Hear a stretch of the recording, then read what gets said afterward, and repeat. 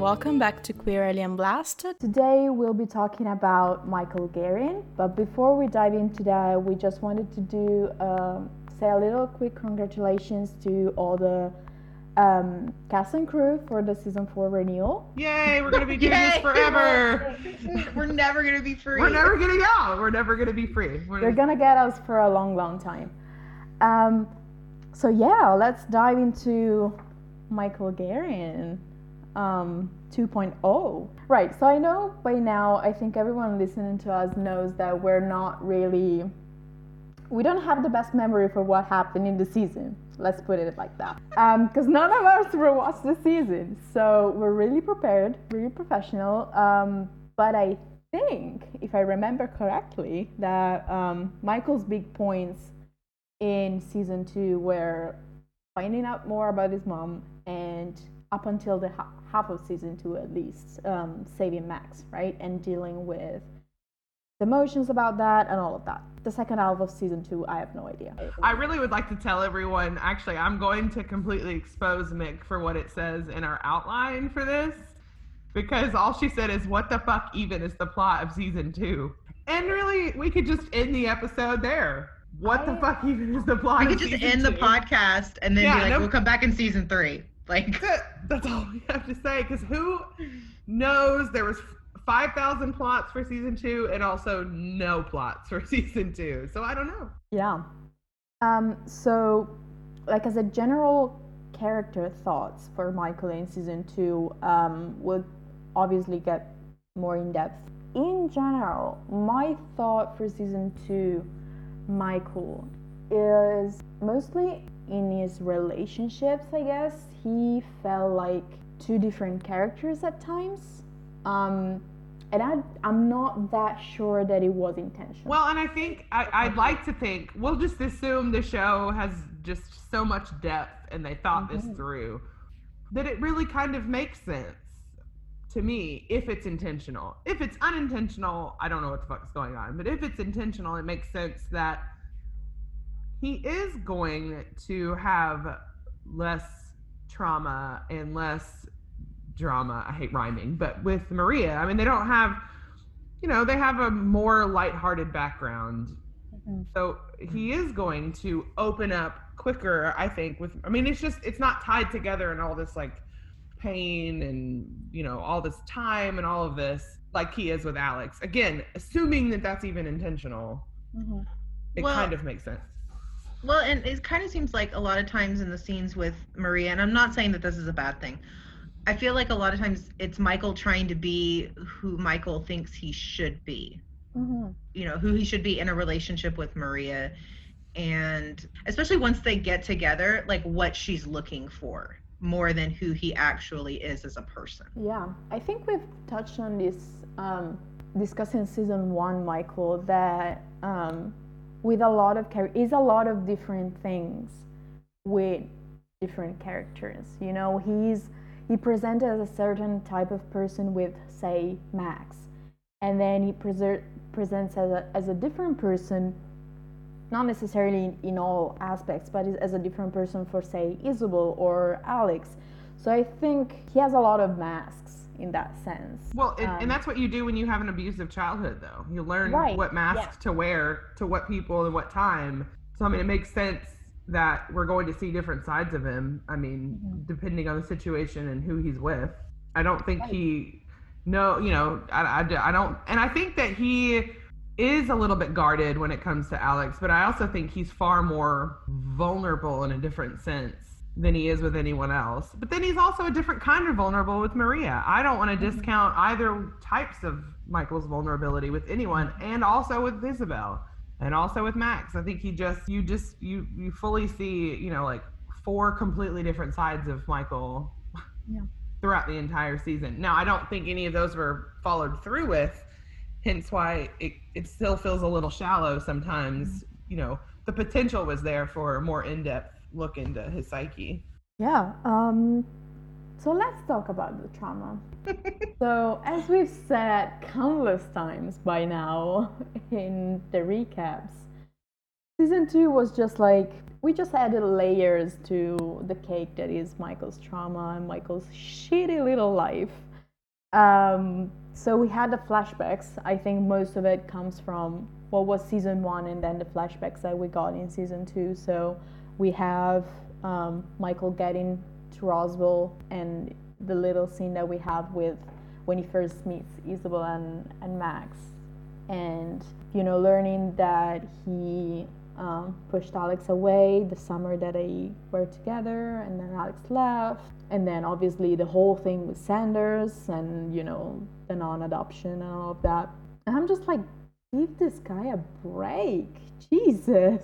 I mean, at this point, it's just trauma porn. I mean, it's just, I mean, what more could we do to Michael? And there's other, you know, you could say kind of the same thing about Alex to a certain extent. You know, you could say the same thing about some other characters, but I don't think that it's arguable that, I mean, Michael has traumatic event after traumatic event all the time, and he continues to have them because he finds out new things about his mother and about his past, and, you know, now what are we going to do in the future? Is it going to be about his dad? Like, what else are we going to put him through without any resolution to it? Now, you could argue there's some resolution here, you know, whatever, but I don't know. At this point, it just feels like trauma for trauma's sake. Yeah, like, just let's find every possible way we can make Michael suffer, which, you know, it's been decades since I watched the original Roswell, but I feel like that was the case with the original Michael too. Like, Michael's just the character that suffers. And is it because Blamus is so pretty when he cries? Is that what you think? I mean, that's so I'm gonna blame all of this on Michael Blamus. Because if he just didn't look so, like, he had the tears just shimmering, if he didn't just pull that off so well, maybe they would just give him a break. I don't know. So, being good at your job, Michael Blamus. Stop being so pretty. I'm also thinking, like, with the few things that we got of his childhood, there's still so much, I want to say this quote-unquote potential in how much trauma he has in his childhood. Like, even the things that he just barely mentioned and we didn't see. And I was like, okay, are we ever gonna talk about the fact that he was exercised when he was 11? Like, but are we ever gonna talk about the fact that he slept on the couch, like, when he was, you know what I mean? Like, all these things we're just casually sprinkling in there, like, fucking flavoring. What? But this is another thing that on the show where they have, it seems like they have a checklist of social justice issues, whatever, like things that they want to check off and say, hey, look at the representation we have. And child abuse in the foster system requires a little more depth and sensitivity and nuance than I think this show is capable of. Yeah, definitely. I think, you know, that was one of my points in note, and it's also like, how well do they actually deal with the trauma that they present us with? And I'm not even talking about the things that they just mentioned, like, say, the exorcism, the, you know, sleeping on the couch. Even those aside, like, the big things that we do see, like the hand healing, which I know is a big point for us, I mean, for me at least, losing his mom right in front of his eyes, all of these things that we do see, and even, like, the shed scene in the first place, like, how well do they actually deal, or let Michael deal, not even as a show, but as Michael as a character? How well do they actually? They don't. They don't. But. Well, they don't. And also, to go a little bit further back when you're talking about Michael's sexuality, this is, I don't really have a cohesive thought, so this is going to come out as just like word vomit. What I'm not understanding and what I'm not getting from the show is the main, you know, antagonist when it comes to Michael and Alex's sexuality is Jesse. We've seen no other evidence other than Alex telling us that he's uncomfortable in season 2 that there has been any other situations in the small town that came to their Kyle. sexuality. Does that make sense? Kyle at Well, I some. mean, yes, I guess, but that doesn't really explain Michael, I guess. Again, we're asking a lot of a show that only has 13 episodes. How many flashbacks can you really do? What else can you really show? But I've always been sort of waiting for really a glimpse into not letting Jesse be the representation of all homophobic people everywhere, because that's a very much an extreme. Yeah. You know what I mean? Like that's, what about the more subtle, instances of homophobia that they would experience in Roswell? Again, I mean, that's just wishful thinking, but I kind of feel like that would bolster how they both feel about their sexuality a lot more than just letting Jesse be that, monolithic thing hanging over their heads. So if that's all I would want to see is like what brought this fear to both of them, or this uncomfortableness or whatever, other than just Jesse. Like if there add some more meat to it. Well, and I mean, I was lucky enough to grow up in a bigger city in the South, but a lot of times it's not the overt homophobia that you see from Jesse. It's the microaggressions. That's what I mean. It's the little comments it's the little things that make you feel unsafe in being who you are. And it's not this outright dramatic, like people in your face calling you slurs. And it's more subtle than that. But I would like to see it. I don't think we're going to. The vision of this town that they've painted is so very odd, because we get Alex telling us that it's like a small town and he doesn't feel comfortable around the cowboys, and which makes sense. But then they have a gay bar. They have a gay bar. That's what. Which doesn't mean anything, because you can have a gay bar and still gay bars don't eradicate homophobia, but they indicate that there's enough people, either queer people or people comfortable with the queer community, to go to this bar, to keep it in business, to be very busy. That may be because Roswell's a tourist trap.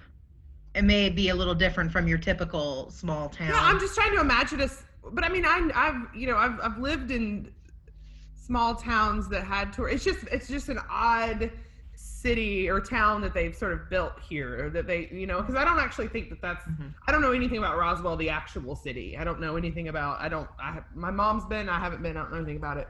But it's just very odd, because it's like small towns in the United States do not have gay bars, or they are not known, like, it's not overtly as a gay bar, right? Like you can have bars where, okay, this is sort of an unspoken, rule of who comes here, but it's like, there was no hiding that, like that's where they are. So it's just an odd, and again, that's what sometimes I'm like with Michael and Alex and all of it, I'm like, I want to see that part. I want to see them explore that part as an adult. I don't know. But that circles back to that we've talked about this before, where, when Forrest wanted Alex to, be comfortable kissing him in a bar full of cowboys or whatever he said. And what is out? And I mean, I know that they kissed at the Pony at the end of the season, and that's great. That's fantastic. But you spent 2 seasons talking about how homophobic and closed-minded and conservative this town is. And you're going to have Alex and Forrest kissing in the middle of what is presumably the bar in town in front of everybody. And are we just going to act like everybody's magically okay with that, when we've had all this leading up saying that they've had to deal with this fear and this homophobia since they were teenagers? Right. And also what I'm thinking is, it doesn't even have to be, like, you don't have to be out, or people don't have to be in the know of your sexuality to do like microaggressions and stuff like that. Like, I'm just thinking, Anna Gatsby and Nanette said this, that when when you grow up in a homophobic society, when you do eventually get to a point where you're comfortable being out or telling people or whatever, externalizing it, you're already homophobic. So that's what kind of the route I'm thinking of, more of with Michael specifically, because with Alex we saw it. I mean, we saw him deal with Jesse, we saw him talk about it, and with Michael he never, I mean, he self-identifies, which is the thing, But other than that, he doesn't really talk about it. But we'll get back to that. You don't have to talk about it. I mean, he's already verbalized it. But if you're in a show. Right, but that's what I'm saying. I guess, it's easy to think of it as like, well, he's verbalized it, we don't. And I am a big proponent of, once you verbalize it, that's all the proof, not the proof in air quotes, that's all you have to do. You just have to, if you identify as bisexual or whatever it may be, you don't have to bring receipts to people and like prove it. But I do think, unfortunately, that's a double-edged sword, because when you have representation of a group of people who don't get a lot of positive representation, you do have to sort of show it a little bit more in nuance, which, I mean, they do. They show him existing as a person who has interest in men and women, and we don't, it doesn't have to be hit over the head with a frying pan. Like, we get it, we see it. I just, again, hopes for season 3 would be a little bit more of a letting Michael move past trauma and be very comfortable with himself, or a lot more comfortable with himself. And I don't know. I don't know that it necessarily has to be overt or if it can be subtle. I just want Michael to be able to be himself and be happy with whatever that means. Right. And I agree completely with you that you don't have to have proof. You don't have to have receipts. Saying that you are whatever you identify as is enough. End of story. In a TV show, when representation is so necessary, I would like to see something a little more overt. We've seen him with Alex. We've seen him with Maria. We've seen him kind of flirt with other girls. I would like to see him flirt with someone who's not Alex, a man who's not Alex. And not because I think it's, you have to prove it or whatever, but because because that representation is important. And there's a lot of, we'll probably have to cut this out. There's a lot of people in this fandom who say that he's not queer enough because he was with Maria. And you know what? No, we're gonna leave this in, because I'm gonna say this right now. I'm gonna say this as a blanket fucking statement. If the only man Michael is ever with is Alex, he's still fucking queer. He's still bisexual. He could literally never speak to another man. He could never flirt with another man. He could never look at another man in a sexual way. He's still fucking queer. There's no tally. You don't have to, okay, well, I've dated a male. Now I have to date a female. Nope, now I gotta date a male. That's not how it fucking works at all. I blanket fucking statement. You can come and argue with me all you want. Michael is queer. It doesn't matter what he does, who he does, how he does it. That's it. No, and I absolutely agree. I agree with that.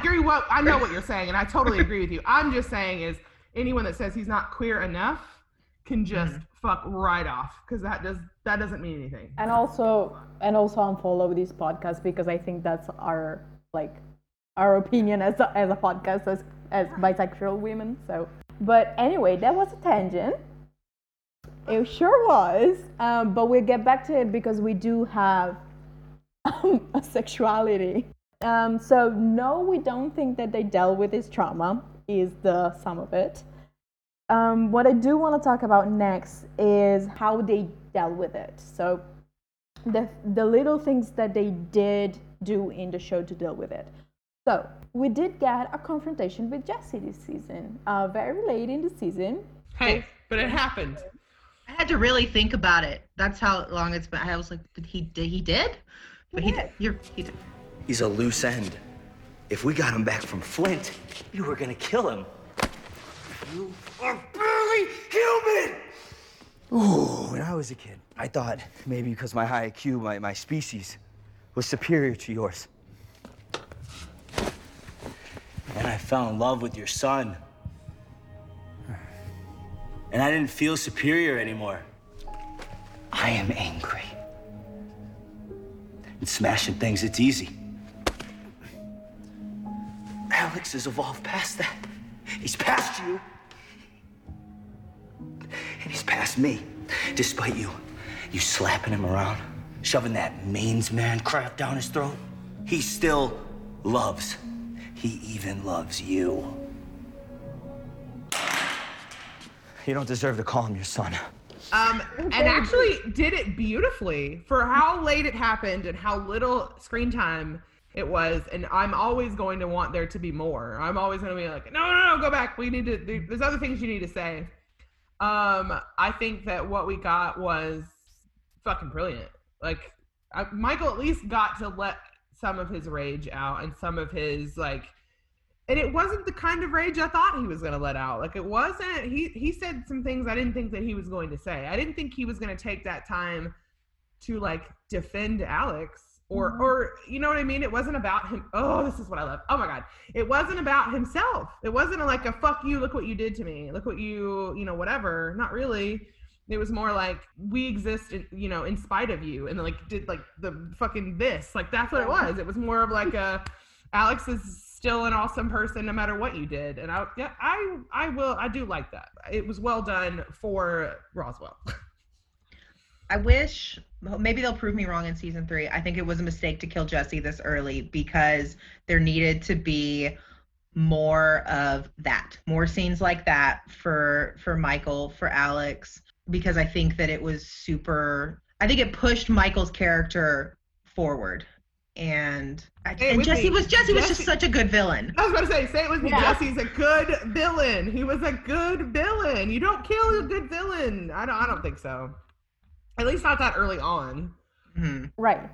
So tying in with the dealing with Jesse thing is, which in my mind is like directly connected to Michael's hand because of the shed scene. Is Michael's hand. Did they cover it? I mean, they wrapped a bandana around it and called it a day. And then let him not wear the bandana at the end when Alex is singing, but then not. But I'm pretty sure that was an accident rather than on purpose. They didn't really focus on it. So they didn't focus. You have to take a screenshot and zoom in to see he's not wearing it. So it's not on purpose, or they would have, it would have been a lot more. But it tracks because this show has a history of like super problematic consent issues and then just never addressing it. So. Ooh, let's do an unpopular opinion. Yeah. I don't like the way that Alex talked to Michael about his hand. When we were kids, you believed people were good, despite humanity doing everything to prove you otherwise. And God, I loved you for it. But what was charming when we were 17, it's just stupid now. How do you not see that? You believe there's some good in your father. Yeah, I do. God forbid I have faith in people who don't give me a good reason to. That's not fair. No? No. Why is your hand covered? You miss your injury because you want to hurt. Your anger made you feel safe. I will always hate my father for what he did to you.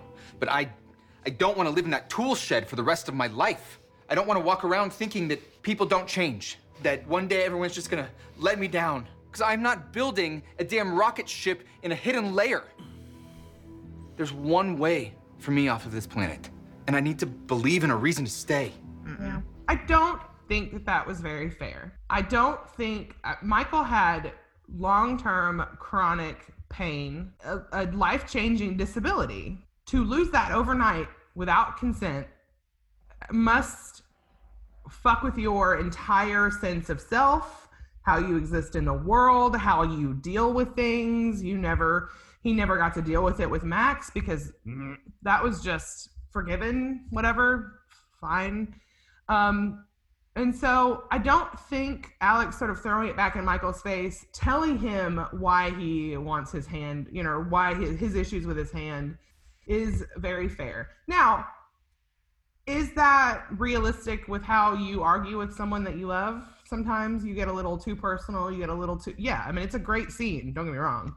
But I just think this show has not acknowledged how important and life-changing what they did with Michael's hand is. And I think at this point they're never going to, and I think that at this point they're letting Michael's hand and his disability and the healing of it just exist for something completely different than what it is. So I think it's too late now. I don't think it's ever going to be any different. Well, and how are you going to have the other disabled character who, if anybody knows how Michael's feeling, it's going to be Alex, because Alex was not only there for when it happened, but he's disabled himself. He lost his leg in a very traumatic way if anybody's going to be understanding, it's him, and it just didn't make sense. It didn't make sense to me. I have a few opinions about that scene. First of all, I don't necessarily think that what Alex said was wrong. I think as a character analysis, it's a good character analysis. It's just rude. I don't think, I think it's, if you don't really, this is going to sound very harsh. I feel like, and maybe, maybe I need to rewatch the scene. It feels like something you say purposefully to hurt someone, and it's a very shallow understanding of what Michael is and what Michael went through. Right. Now, in the heat of the moment when you're arguing, I can understand that that's the things that you would say. I do get that. And I don't think Alex actually thinks that about Michael. Maybe he does. I don't know. There's a lot of history there. Who the fuck knows? But I don't think that it takes into account all of who Michael is. Mm-hmm. Yeah. I mean, I wouldn't say it's necessarily wrong. I don't think it's in depth enough. I don't think it's, yeah. I think it's sort of missing the forest for the trees. Like, it's, yes, you may be right in some ways, but there's a lot more to it than just that. Right. I just think Alex, I mean, he did get one of Michael's many coping mechanisms, right? But it's just part of how Michael deals with, and has been forced, I think, to deal with his trauma.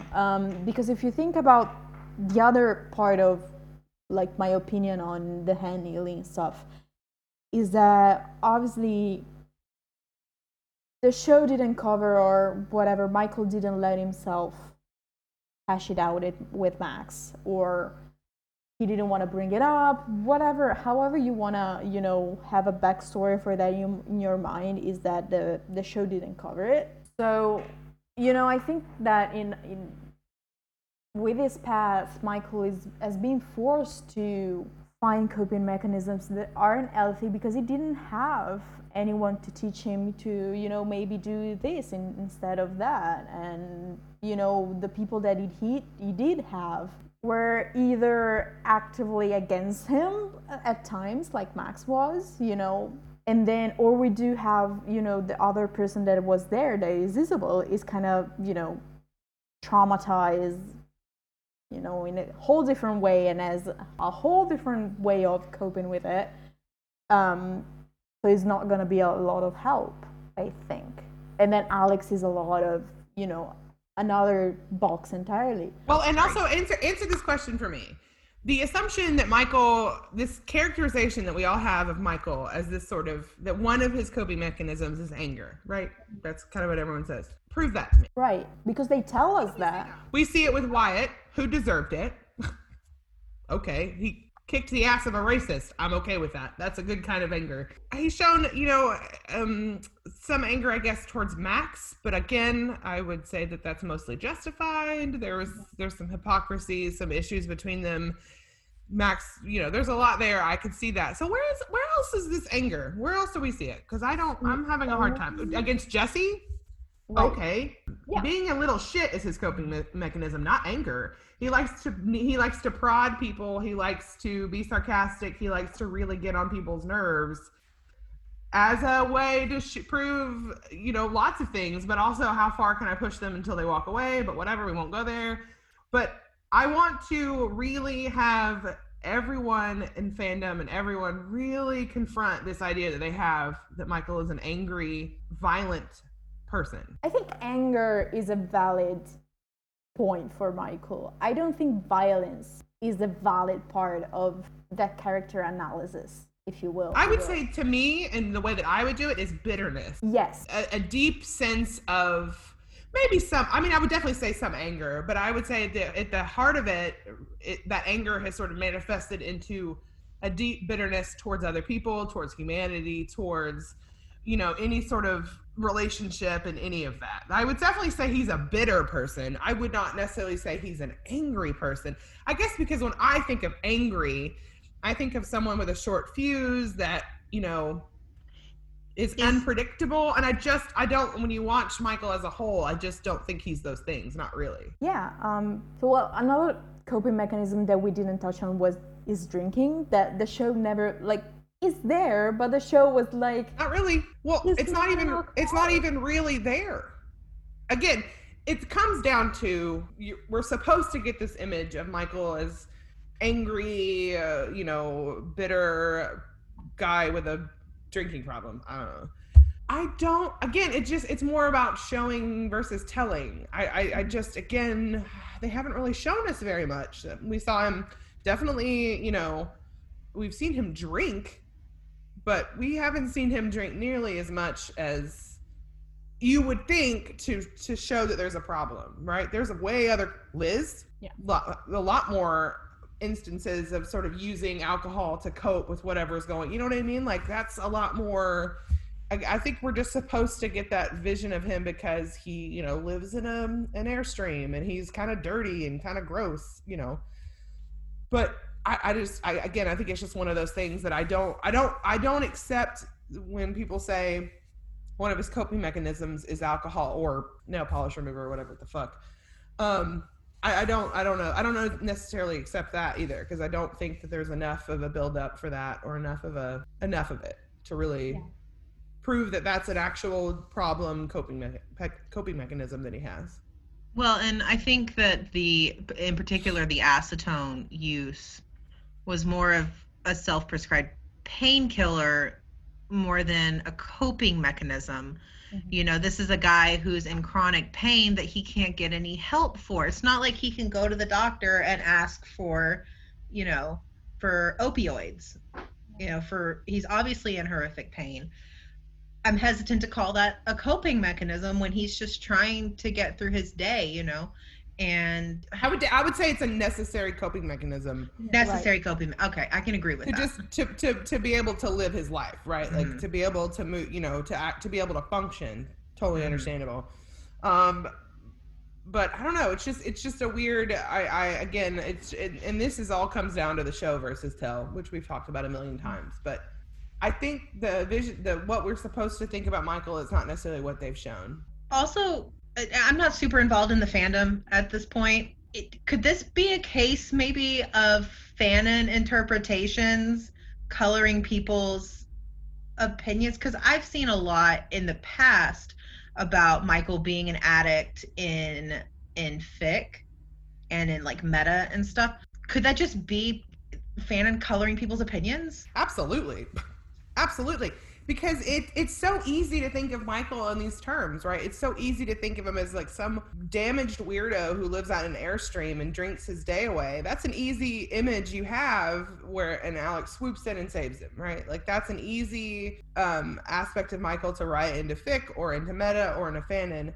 But none of that is anything that we've actually seen. Like Michael is actually multidimensional. He's actually very caring. He is very guarded and he is very bitter, but he doesn't sit around and drink his days away or numb his pain all the time. I don't think you could say he had like one spiraling episode in season 2. I think it's easy to lose who these characters are when you're in fandom. I think it's very easy because if enough people write about something in fic, it's hard to know what the truth is, right? It's hard to know, like, if we collectively describe Michael in this way, then that's who he is. And that's not true at all. I mean, I think there's some things that you can always think for yourself and say, okay, I see this aspect of Michael. I think that he is angry. And you have your own way of explaining that to people. That's awesome. I don't have a problem with that.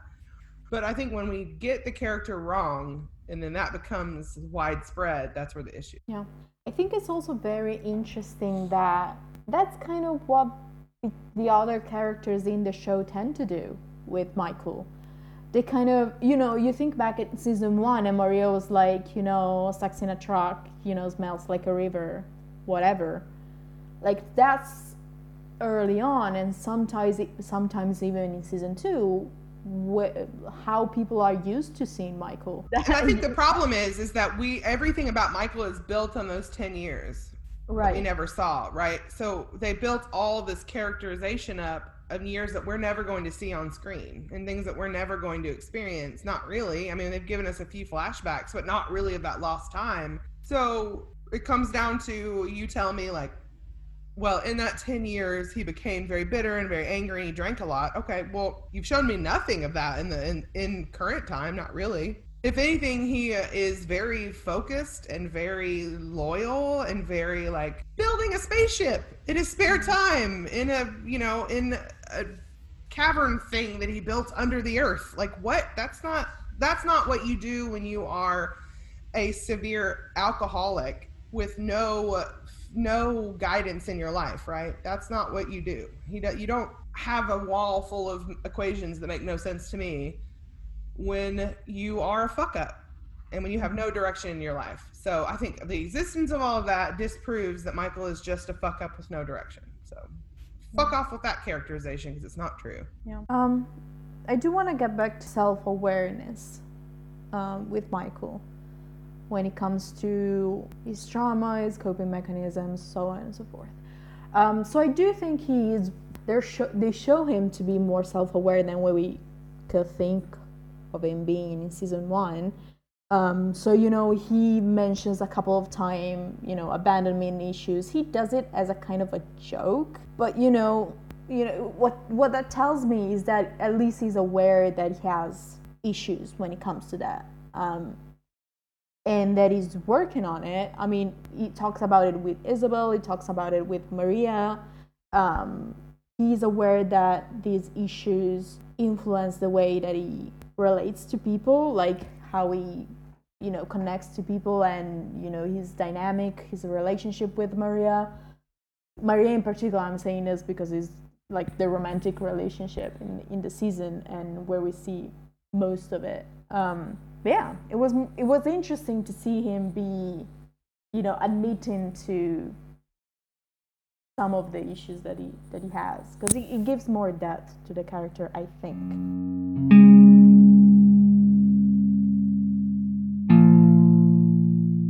Let's move on to relationships. Woo. The least excited people in bed. I think that's funny. Sorry. Sarah and I looked dead inside when you said relationships. Okay, let's try again. Relationships. Woo! Okay, good. So, obviously, we've done recaps, so we know, the big points. Most of Michael's relationships in season 2 was covered by Maria and Alex, right? Which I don't want to focus on a lot because we've talked about Myluka and we will talk about Malix, so let's move on to the other ones. So his siblings, we did a family episode, so we did cover it. I think Isabel and Michael is one of the best dynamics on the show. And Absolutely. Agreed. They do such good things for one another. They balance each other out. They give each other... They're just so much more understanding with one another than what I think Max is. And I get, this isn't a dig against Max. It's just who he is. I think he's very reactive and very much driven by, okay, well, there's a problem. I'm going to just dive headfirst into fixing it, which not to say that's good or bad, but sometimes you don't need that. You just need somewhere to exist, to tell people things and to just get support. And I think Michael and Isabel give each other that far more than what Max gives to either one of them. Isabel and Michael are more of a sibling relationship than, I think, maybe with the exception of Liz and Rosa, than any other relationship on the show. Mm-hmm. Right. And, I mean, there's other ones that we had potential for, like, Charlie and Jenna and all of that, but absolutely. I look forward to their scenes. When I know that they're coming together, that the scene, was it out on the reservation where they had that scene where they were out sitting in the desert? It might have been at Max's house. I don't remember.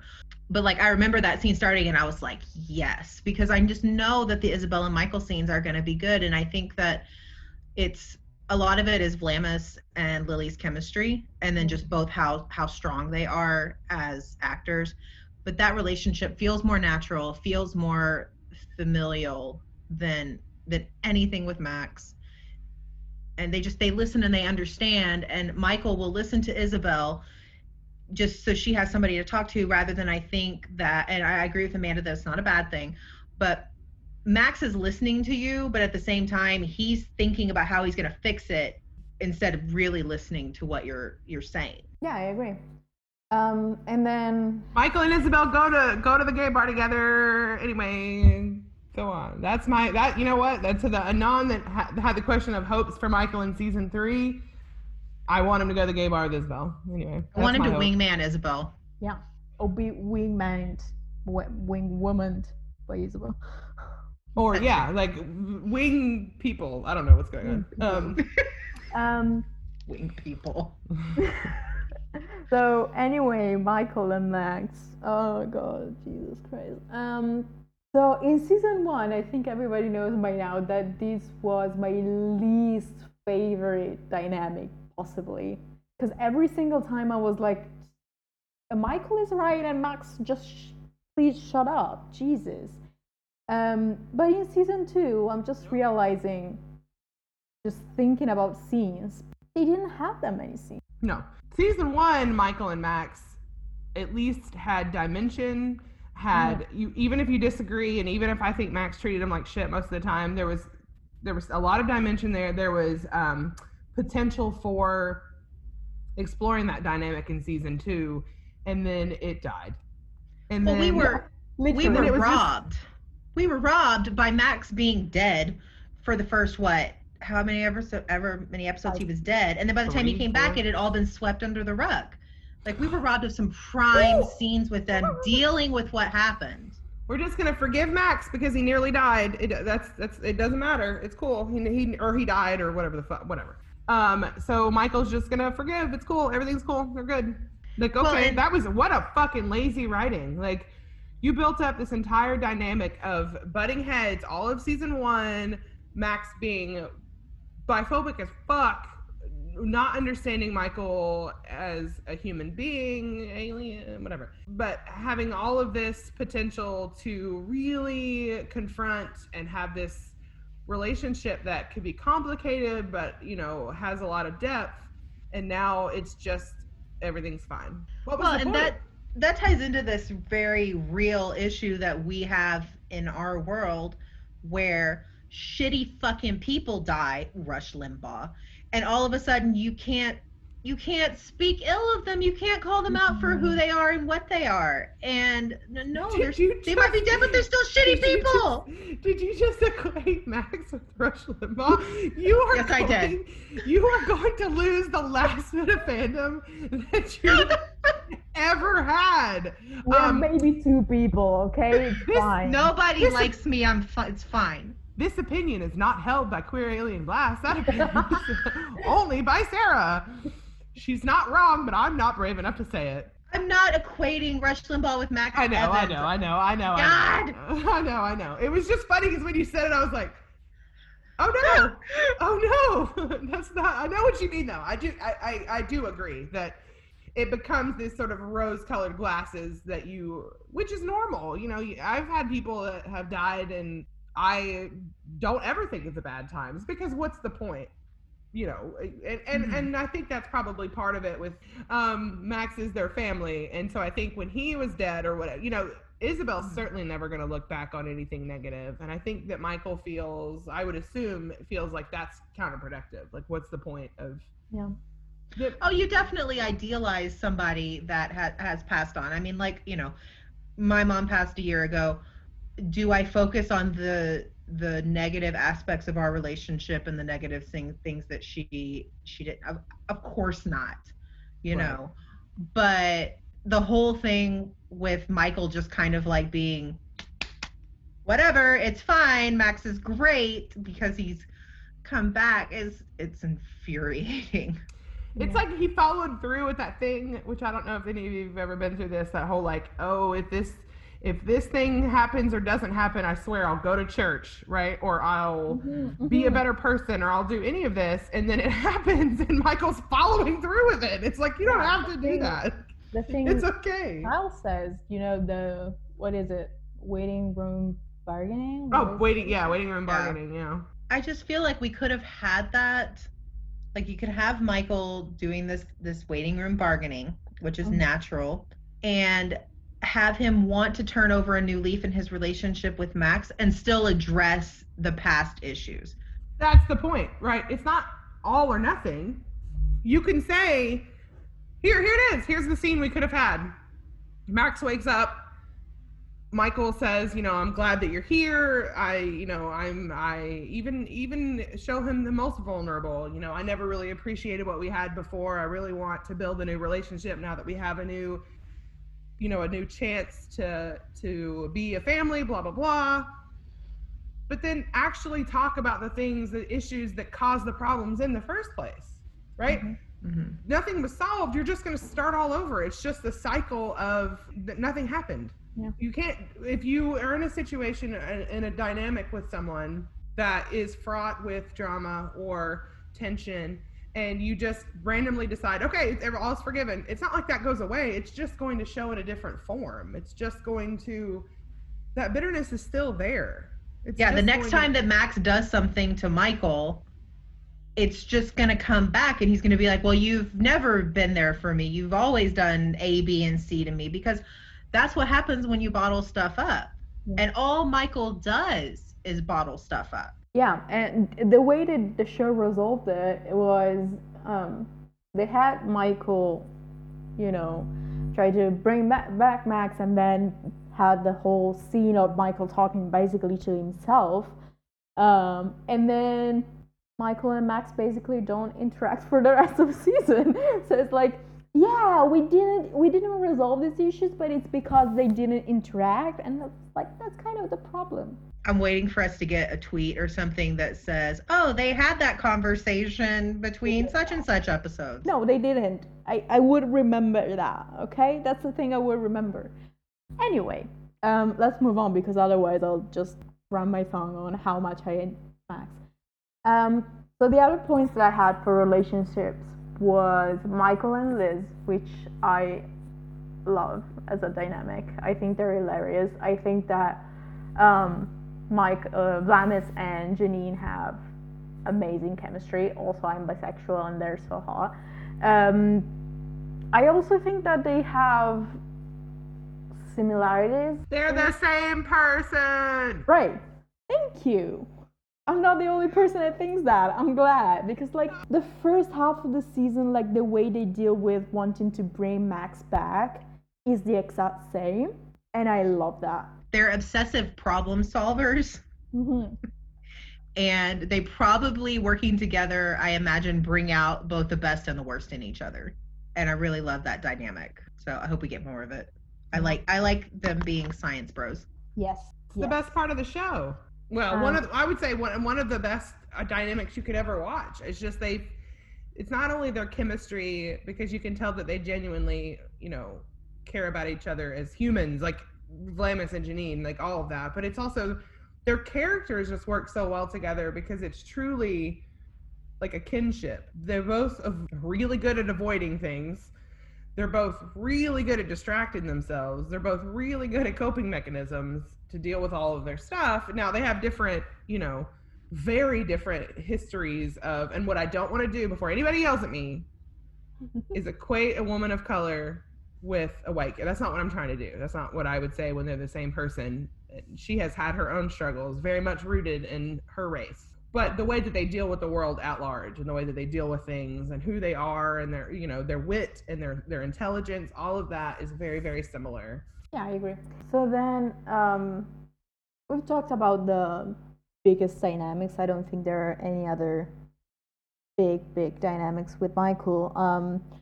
The ones that I do want to mention that we didn't get nearly enough of, you guys know I love it, is Michael and Kyle. I'm always here for Kyle having more scenes. I mean, we've all complained several times that we don't buy most of these people as friends because they never hang out. Yeah. I think Michael and Kyle could be good friends if they were ever in the same room. Yeah. Real quick, Michael and Jenna, we're bisexual, we get it. And then you just mentioned Rosa basically did not get to interact with a lot of people, much less Michael, which to me, it's insane, because Michael is one of the 3 aliens that put Rosa in that fucking car, which, I get it.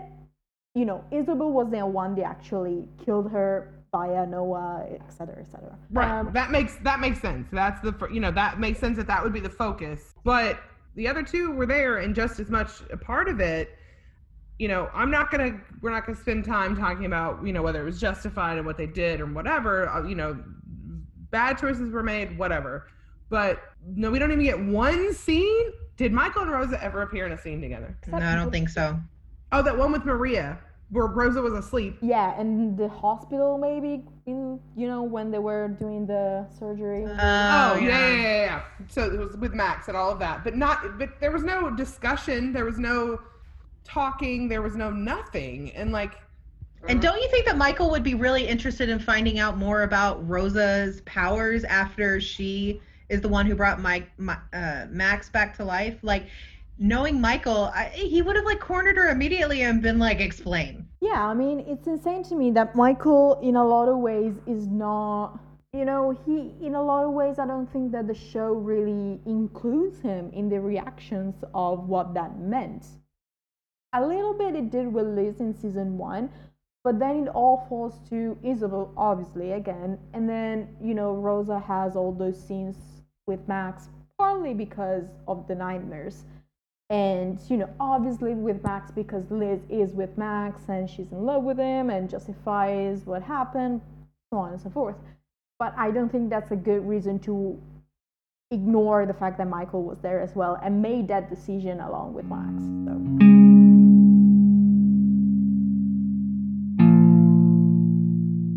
Let's move on to sexuality. We're gonna do this. Okay. So we went on a tangent with the trauma. So we already covered the fact that we kind of want them to explore or to let Michael externalize his feelings a little bit more with regards to his sexuality. And I don't necessarily mean in like he needs to date 300 dudes or whatever. I just mean it in a being queer doesn't end at identifying as such. You know, there's a okay, let me rephrase that. You don't necessarily need to show him to have a lot of relationships with different people because he already identified, and that's one thing. Another thing is experiences when it comes to not being in a relationship, but what is an experience of existing as a queer person. Right, I will agree with that. Okay, does that make sense? Right, no, that makes more sense, because for a second I was like, but I think it makes sense because being whatever label that you consider yourself, whatever makes you feel comfortable, there is a certain lived experience for, you know, depending on who you are and where you live and what your life has been like, and it is going to deviate from what the heterosexual white male experience is. And so I think that is something that would behoove Roswell to explore, right? I mean, I think that's ample material for really talking about what being queer is, rather than just having queer characters and saying, look, we have a bisexual guy. Isn't that cool? They're the most one of the most underrepresented groups on television, and they're demonized and they're villainized, and that's great, awesome. Michael saying bisexual, fucking phenomenal, fantastic, glorious, great bi rep, especially for men. But I think to give him depth and to show more to his character is even better bi rep.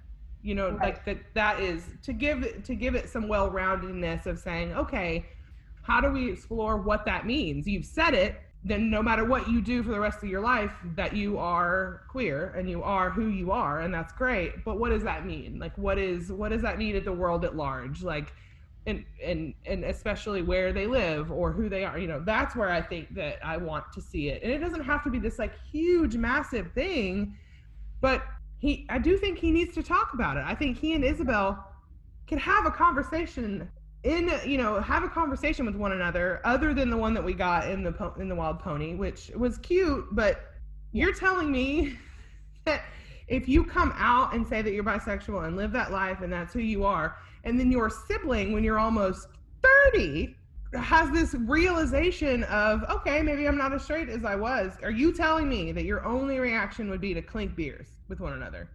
Yeah. If my sister called me right now and said, I think, you know, I went home with a woman, I would go, what the fuck? And I would run to her house, because that is not the vision of who I thought she was and who I've known her to be. So I need more than just like, hey, welcome to the party. Well, and I'd like to see something similar with him being more open and public, on whatever level that Michael the character is comfortable with, Alex the character is comfortable with, whatever. I hate this phrase. I hate it.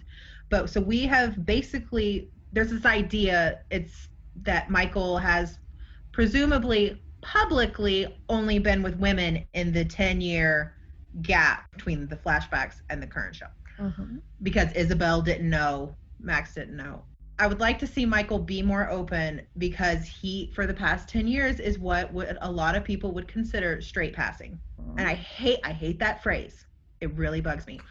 But I mean, to anyone looking in, there'd be no reason to think that Michael is anything other than straight. Right. Not that I think you can really look at anyone and know their sexuality right off the bat, but I would agree that most people in their version of Roswell would look at Michael and say, okay, you know, just, I mean, why wouldn't you? Because it's heteronormativity, right? Like, you just assume that everyone is straight, or we're taught to sort of assume everyone's straight, and then if they're not, that's the deviation, right? But I would agree, but we have a fine line of, you don't have to prove it to be queer. You just have, it can mean whatever you want it to mean.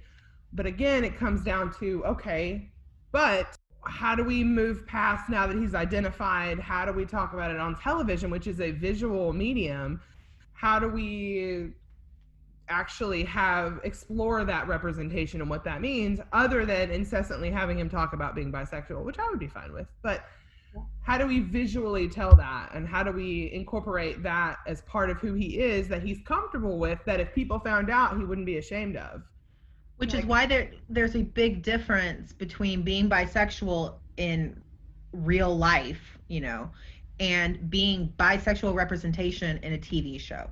Right. Like, there's not some minimum that you have to date this many men, this many women, anything in between to be bisexual. It's different when it's representation on a TV show.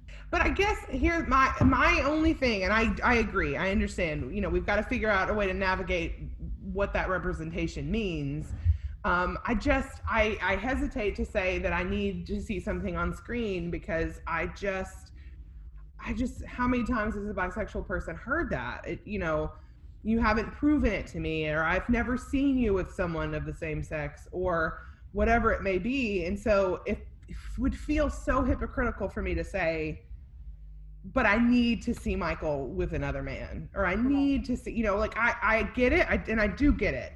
We need to explore what this means as Michael as a character, but I can't sit here and say, I need for him to do this or that or be whatever, because if someone said that to me, or, exploring that idea as a whole for all bisexual or pansexual people, I would be pissed off. So I don't really know. I exist in this, I don't know what I want. I just want Michael to be comfortable in whatever that means for him, and to be able, and a lot of it comes down to, I think a lot of my issues would be solved if Michael and Alex could just be able to exist out in the world together. I don't really, it doesn't have to be another guy, whatever, I don't care who it is, but it would be that if we get Michael and Alex as an actual couple, I would like for them to be able to exist out in public and show that to me. That's all I really need. I don't know. Yeah. I think, when you say it's a very thin line, I think, with saying that a character, having a character identify, but saying, and giving a representation, and then having to, balance that with, but you don't need to show all of these relationships for it to matter or whatever. And that's why I think, for me, it's more about life experiences than not relationships. Like we just said, having a scene about, him talking about straight passing, quote unquote, that might be a conversation that is possible to have on the show. It would be very interesting, and, I think important to have on the show. So I think there are a lot of, maybe not a lot, but there are ways to incorporate that, because I'm thinking you had that with Alex, or thinking about say Liz and Rosa and Maria and conversations about race and how they shape their character and their experience of the world. So I think sexuality for Michael could be a similar thing.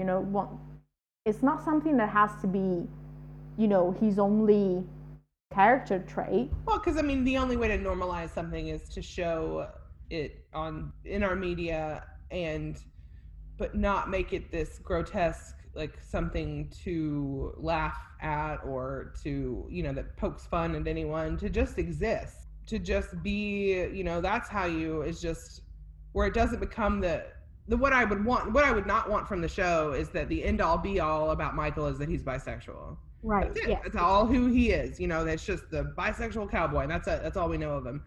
Because I don't think that's gross. I don't want that, because then that's just like every show ever has like, the gay best friend and the gay sidekick. And like, okay. So I think again, I don't know how a show like Roswell that, that though we like it, is not great at subtlety and just sort of letting someone explore something. The show isn't good at subtlety.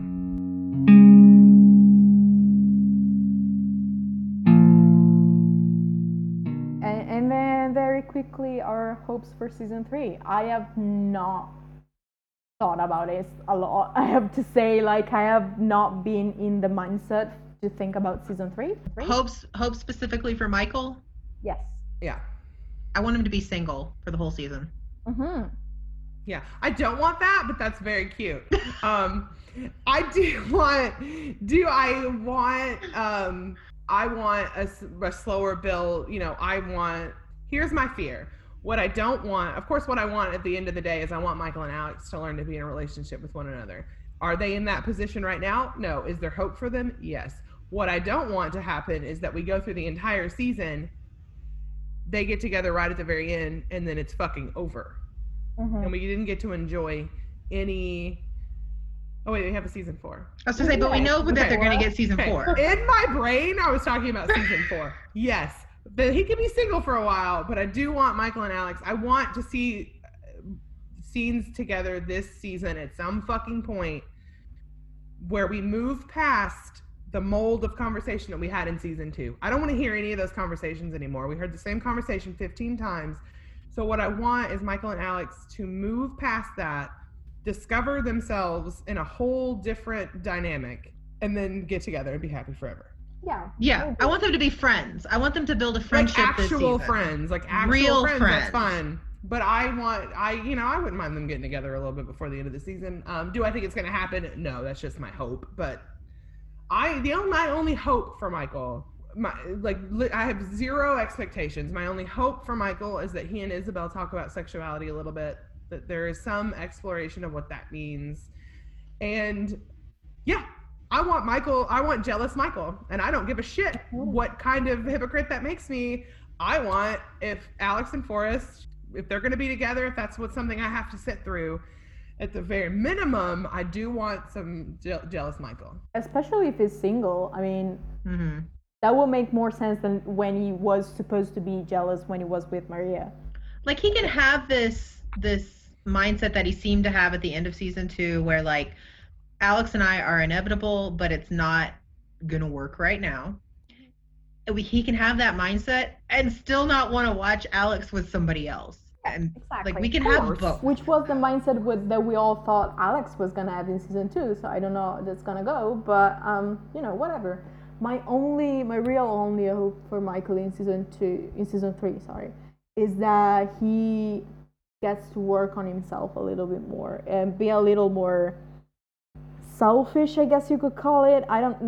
But not necessarily that. I think a little more introspection would be good for Michael in season 3. Oh, another hope is something music related. I want he and Alex to do something music related at the end of the season to tie all 3 seasons together. Mm-hmm. That would be lovely, writing a song, performing together, whatever that means. But I would like to see Michael play music again. If we're going to exist in this world where his hand got healed, we're never going to deal with that. It is what it is now. at the very minimum, what we could get out of that is seeing him go back to music as a way to calm himself and a way to center himself. If we're gonna, then I think that maybe part of the way that he can heal from what Max did to him or what happened in general, if we're not going to really talk about it, maybe music could be that for him, and also maybe Alex. I don't know. I would like an acknowledgement, even small or in passing, like just in random conversation with Alex, that Michael knows that song is about him. Mm-hmm.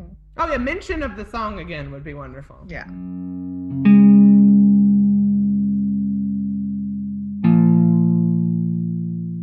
Okay, so that was chaotic. Well, and I do want to, a note for everyone listening is that I know we haven't been consistent on posting episodes because, you know, life gets in the way, things get chaotic.